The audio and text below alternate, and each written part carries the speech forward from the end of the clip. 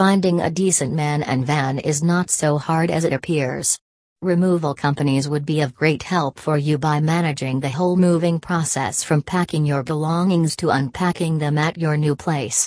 Their rates vary from service to service depending on your needs. There are a few aspects from which you can determine the quality and the speed of work of a particular man with van.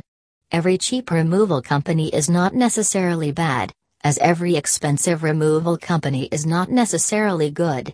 As in many other businesses, there are competitive prices in man and a van as well. A friend or a relative who has used removal services would give you an idea of how many man with a van companies should charge you. Usually, if the company is not a small one, it should have a wide range of services from which to choose. A Decant man and van hire professional will provide you with high-quality moving services. Also, a good removal company would ensure that every single item would deliver to your new home on time and, more importantly, without any marks or damage. The packing materials they use are from top quality to prevent injuries during the move. Following these tips, you should be able to hire a reputable and reliable removal company. What you need to know about your man with a van.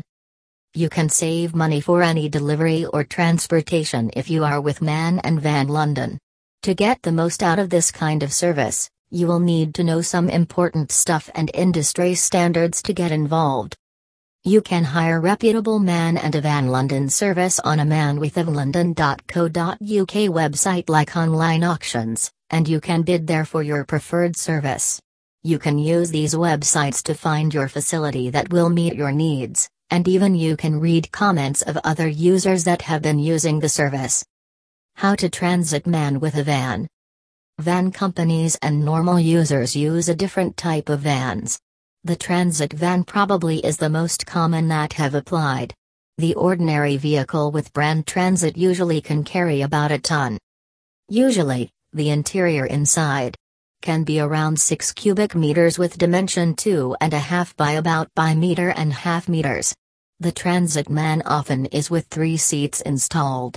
Some of the transit modifications allow the jumbo version of it and open more space inside the van. Visit our website www.themanwithavanlondon.co.uk for getting more information related to man and van.